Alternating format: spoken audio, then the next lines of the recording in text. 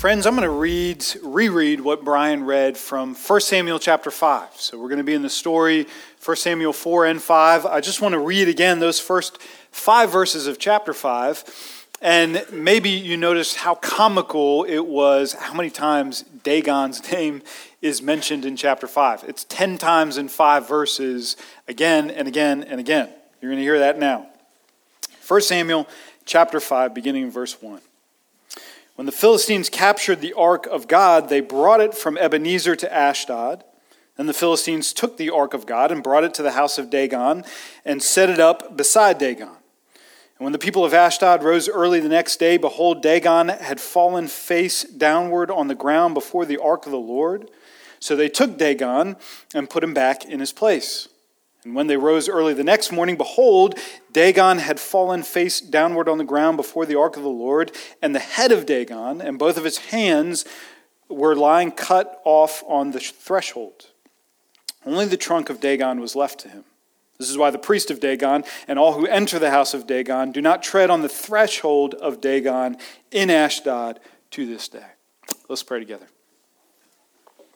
Lord, I am so done hearing about Dagon again and again.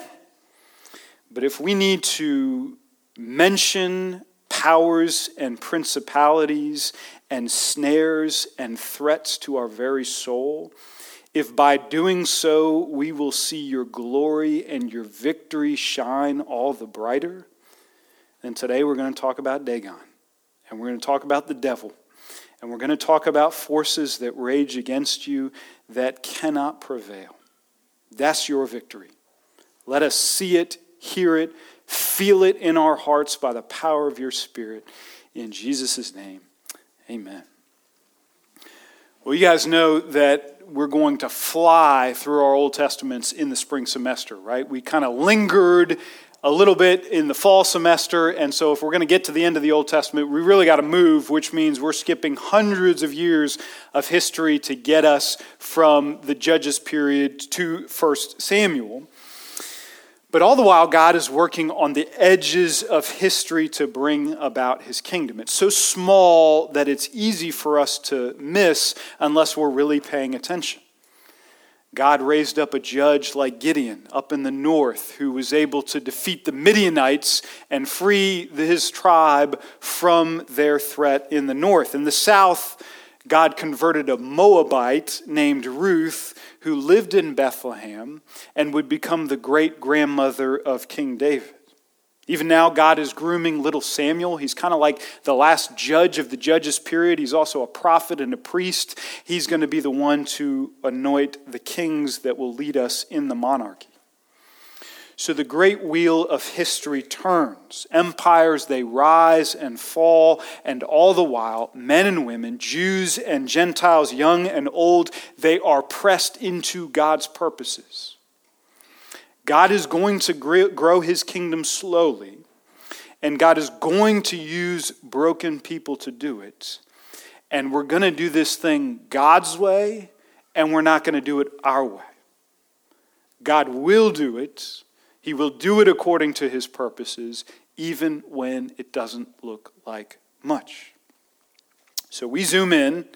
Coming out of the Judges period, Saul isn't anointed king yet. We're still waiting for that. But Israel's in this land. She hasn't driven out all the enemies in Canaan, and her newest enemy are the Philistines. You can read about them in ancient Near East history. Other sources corroborate what the Bible is saying about these people. They're a sea people who have settled in the Gaza Strip, so they are to the west of Israel, and they're pretty much the bane of everybody's existence. I mean, from Egypt all the way up through the land of Canaan, they really wreak havoc on the area, but they especially hate their neighbor Israel. I just read Ezekiel chapter 25. Hundreds of years later, the prophet looks back on this relationship, and this is what he says in Ezekiel 25:15. The Philistines acted revengefully and took vengeance with malice of soul to destroy in never-ending enmity. That's how the Philistines feel about the Israelites. Bad news for the Israelites, the Philistines are united. They've got a well-disciplined army. They have state-of-the-art weapons. They're using iron before most other people are. Other armies are using bronze. They are a force to be reckoned with. And where we find them in the story, they've marched up in their territory to a city called Aphek, which is only a day's march from Israel's city of Shiloh. Now remember, King David hasn't conquered Jerusalem. There's no king in Israel, so we don't really have a capital. But Shiloh is where the people have parked the tabernacle. And so if there was a capital, this would be like the center of Israel. So by coming up to Aphek and threatening Shiloh, the Philistines are going for the jugular. They know if they capture Shiloh, they crush the tabernacle, they have defeated the heart and soul of Israel. They meet in battle, they fight, and Israel loses badly. Notice the first thing out of the elder's mouth in the face of suffering and defeat. It's in verse 3, chapter 4, verse 3. They lose and they say, "Why has the Lord defeated us today before the Philistines?" Now hang on a minute.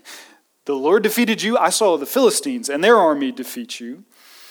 But suffering and hardship has this knack of pulling back the thin veneer of a polite spirituality and exposing what we really, truly think about God. When life is going well, it's all smiling selfies and religious platitudes, right? Anybody can come in here and say the Apostles' Creed and greet one another in Jesus' name. Everything is great. But when stuff hits the fan, that's when we're exposed for what we really, truly think about God. I think about in a household when a spouse or a roommate forgets to put the cap on the toothpaste tube, and you say to them, "Why can't you ever follow through with anything in your life? I mean, this is ridiculous." And it's like, whoa, hang on a second. Are we still talking about toothpaste? Is that what this is about? It feels like there's something brewing underneath. And we do that in our relationship with God. I do that in small things. When there are things that annoy me, I lose my car keys, I get a flat tire, something is delaying me, somebody is annoying me, I can't help but think, "God, why are you doing this to me right now? You know I'm trying to serve you. You know I'm trying to do your work. Why are you bringing this to me right now? I don't have the capacity to deal with it." And it's like, whoa. We've just pulled back that thin veneer of serene spirituality, and we've taken a pulse, and maybe in my heart I don't know that God is good and God is for me. Well, the elders, they chalk this immediately up to God's fault. And so they come up with a plan that looks like it involves God, but it actually doesn't. They go back to Shiloh and they grab the Ark of the Covenant. We talked about that back in Exodus, the Ark of the Covenant. It's a golden chest. It stays in the Holy of Holies. It's got the 10 Commandments inside of it. And God said, "This is like my presence on earth." This, in the Holy of Holies, is like where my presence dwells. Of course, God dwells in all the earth. There's no specific place that can locate him, but this is as good as an Old Testament incarnation. I will make my presence felt wherever the Ark is.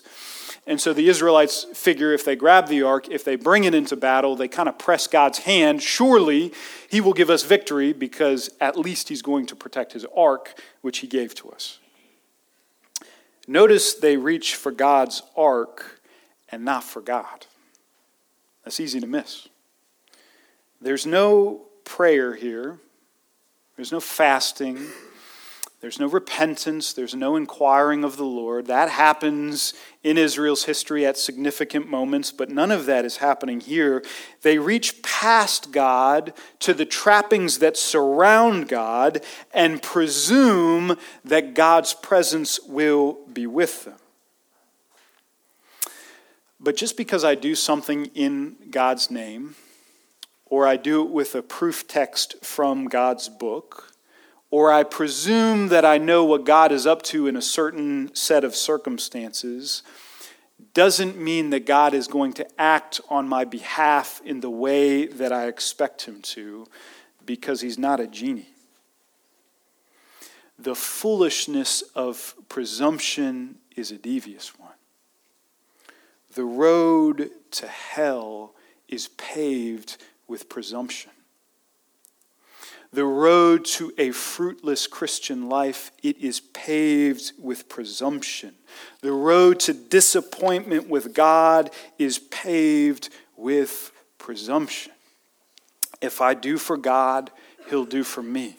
If I scratch God's back, he'll scratch my back. If I'm doing the best I can, he'll get me out of the predicaments I've made for myself. And when he doesn't, I'm shocked and I'm confused, and I wonder if he's really there, and I wonder if he really hears me, and I wonder if he's really for me. Israel grabs God's ark like we might grab a good luck charm. They take it into battle, and they lose badly again. Thousands die. The army melts away, retreats to their own households. Hophni and Phinehas, the priests, are killed, and the ark is captured by the Philistines. The sin of presumption, it had devastating consequences in Israel. Way back when Moses was alive, and I'm talking hundreds of years before this scene, at the end of Moses' life, he gathered the people of Israel together. They had heard God's covenant, and Moses said, there are blessings if we stay within the covenant, and there are real warnings and curses if we break God's covenant. Those warnings and curses and consequences, they're all in Deuteronomy chapter 28, and it's a brutal chapter. I heard an author say one time that when he signed books of his, he would sign them with Deuteronomy 29:29, which is that sweet verse that says, the secret things belong to the Lord, but he's revealed things to us. And it's just a nice little verse to sign things with. But one time in a rush, he was signing books, and he signed one, Deuteronomy 28:28, instead of 29:29. 28 is the chapter of curses, and I think it says something like, you will be struck with blindness and madness.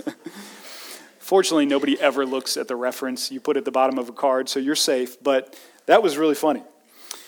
The consequences in Deuteronomy 28 are brutal, and they culminate with the heaviest judgment of all. You reject God and you reject his covenant, he will reject you, and the penalty that falls on you is exile. Exile means that a foreign nation is going to come, they're going to conquer you, they're going to take you from this land, they're going to bring you to a land you don't know, and Israel will cease to exist as we now know her. In other words, the wages of sin is death. I wonder if there was an Israelite alive in Samuel's day. Not many of them were hearing from the book of the law, but surely someone was alive that day who remembered Deuteronomy 28 and the curse that would befall them, and they wondered, is this it? This is our worst defeat to date. Our army has been obliterated. The ark has been captured. Are we living in the days of Deuteronomy 28, and now the people of Israel will be exiled and we will be no more for our sin? If they did, they could not have begun to imagine the surprise God has in store for them. It's not Israel who goes into exile. It's God. Israel deserves to be dragged off to Philistine territory, but she isn't. Instead, it's God's ark that is dragged off to Philistine territory in her place. God absorbs the penalty that Israel deserves. God takes the exile on himself that was due to the people of Israel for her rebellion. The Philistines, they take God's ark, they parade it all the way from Aphek to Ashdod, they park it in a pagan temple to Dagon. Now we know that the Philistines, they worshiped the Ashtoreth and they worshiped Baal, aka Beelzebub. We're going to hear about those two idols for centuries to come. They're going to be a snare to Israel, and she will worship them for many, many years. But Dagon, he seems to be like the god of gods. He's a Zeus-like god who's over the Philistine pantheon. He's the main dude. And in that day, when you conquered another people, you would capture their idol, and you would bring it to your pagan temple, and you would put those idols in your pagan temple, because that was the ancient Near East way of saying, my God can beat up your God. I mean, he did, and here he is, and he's displayed before you. Well, you read the story. Israel's God beats up the Philistines' God. Because when the Philistines get up early on the second day to check on their God, they find him fallen prostrate before the ark, which is super awkward. And they grab him and kind of heft him back into place and make sure he's stable and he's okay. And then they leave and they come back on the third day and he has fallen again. This time his head and his hands are off. And so they try to put him back into place. And it's a good lesson to us, kind of a note to self, not to worship anything that we regularly have to check on to make sure it's okay. So my investment portfolio and my possessions and my relationships that I have to maintain, I best not worship them. This story sounds a little bit like the Samson story. I don't know if you remember that from Judges. Samson was a judge. He fought the Philistines. He did battle with the Philistines. We actually think that Samson and Samuel overlapped a little bit, the way that the history goes. And Samson ultimately fell. He was captured by the Philistines. They brought him to where? Dagon's temple, to prove that their God could beat up Israel's God. They placed him in the center of there. Samson prays that God would give him his strength back. He pulls down that temple and he kills 3,000 Philistines. It's a nod back to Samson, but really both of those stories are a look forward to Jesus' story. I want you to stop me if the ark in Dagon's temple sounds familiar. Listen to this. God's incarnate presence on earth here as the ark offers himself in sinners' stead to absorb the penalty of exile. He spends 3 days and 2 nights in a tomb-like temple, and on the morning of the third day, everything has changed. The dark hour of apparent defeat is really the bright dawn of glory. Dagon may have nipped at God's heels, but God has crushed his head. Does that sound familiar to you? Poor Dagon, he's named 10 times in 5 verses. You hear his name constantly, but after this encounter, he all but disappears from the Bible. He's mentioned one more time in Chronicles, but other than that, he's finished. Only the gods below him kind of live on in Israel's worship. You can't make this stuff up. The Bible is telling one tight story, cover to cover, that the punishment, the banishment, the exile we deserve for sin is absorbed on God himself in our stead, and that powers and principalities that threaten and menace us, they are defeated in him. That's what God promised in Genesis chapter 3. When he said to the serpent, he shall bruise your head and you shall bruise his heel. He promised that this would happen.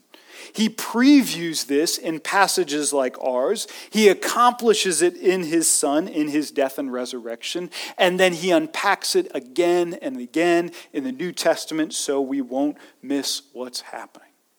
One story, one victory, cover to cover in our Bibles. There are technical theological terms for 2 faces of our salvation that we see here, that we see again in what Jesus has done for us. Their technical terms are penal substitutionary atonement and Christus Victor.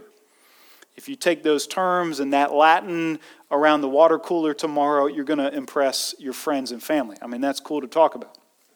Penal substitutionary atonement means that Jesus' death absorbed God's wrath. He was our substitute. He took God's wrath. He has paid for our sins. Christus Victor, Christ our victor, means that Jesus' death defeated powers and principalities. You can actually play those 2 sides of the same coin off each other and produce a bunch of different heresies. You're able to do that in your free time. But the point here is that the death of Christ both satisfies God's wrath, and the death of Christ punches the devil and his works in the face. And both of those are important for the story of salvation, and both of those are essential to us as we live our Christian lives. One of the tight places that pulls both of those things together is in Colossians chapter 2, verses 13 through 15. This is a great little paragraph to study on your own time. And you, who were dead in your trespasses and the uncircumcision of your flesh, God made alive together with him, having forgiven us all our trespasses by canceling the record of debt that stood against us with its legal demands. Here they are. This he set aside by nailing it to the cross, penal substitutionary atonement. He disarmed the rulers and authorities and put them to open shame by triumphing over them in him, Christus Victor. In Samuel's day, God absorbs the penalty of sin and God breaks the power of sin, which Israel wasn't able to do. In Jesus' day, he absorbs the penalty of sin and he breaks the power of sin, which we, the new Israel, were not able to do. This is the fruit of Jesus' victory.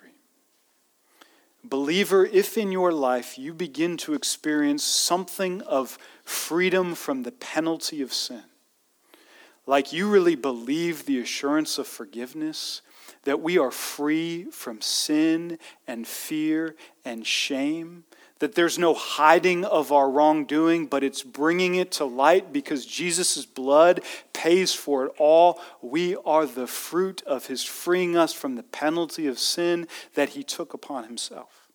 And as we begin to experience power over the same sins that ensnare us day after day, week after week, we are a testament to the fact that Jesus' death has broken the power of sin.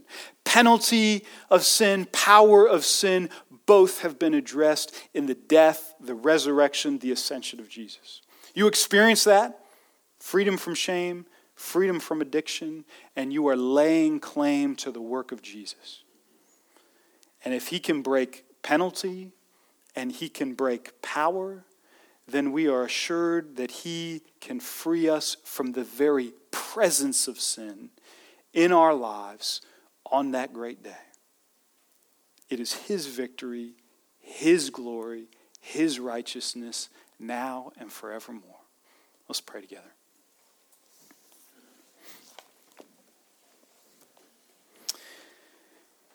Jesus, you have taken the penalty of sin. Why do your children wallow in fear and shame? Jesus, you've broken the power of sin. Why do your children, your children, act as if we are still ensnared by the evil one? Lord God, I pray that your victory over sin and death would be felt in our hearts, would be felt in our lives, that we would see its grace and its power, and it would change us. Do that in our midst, we ask in Jesus' name. Amen.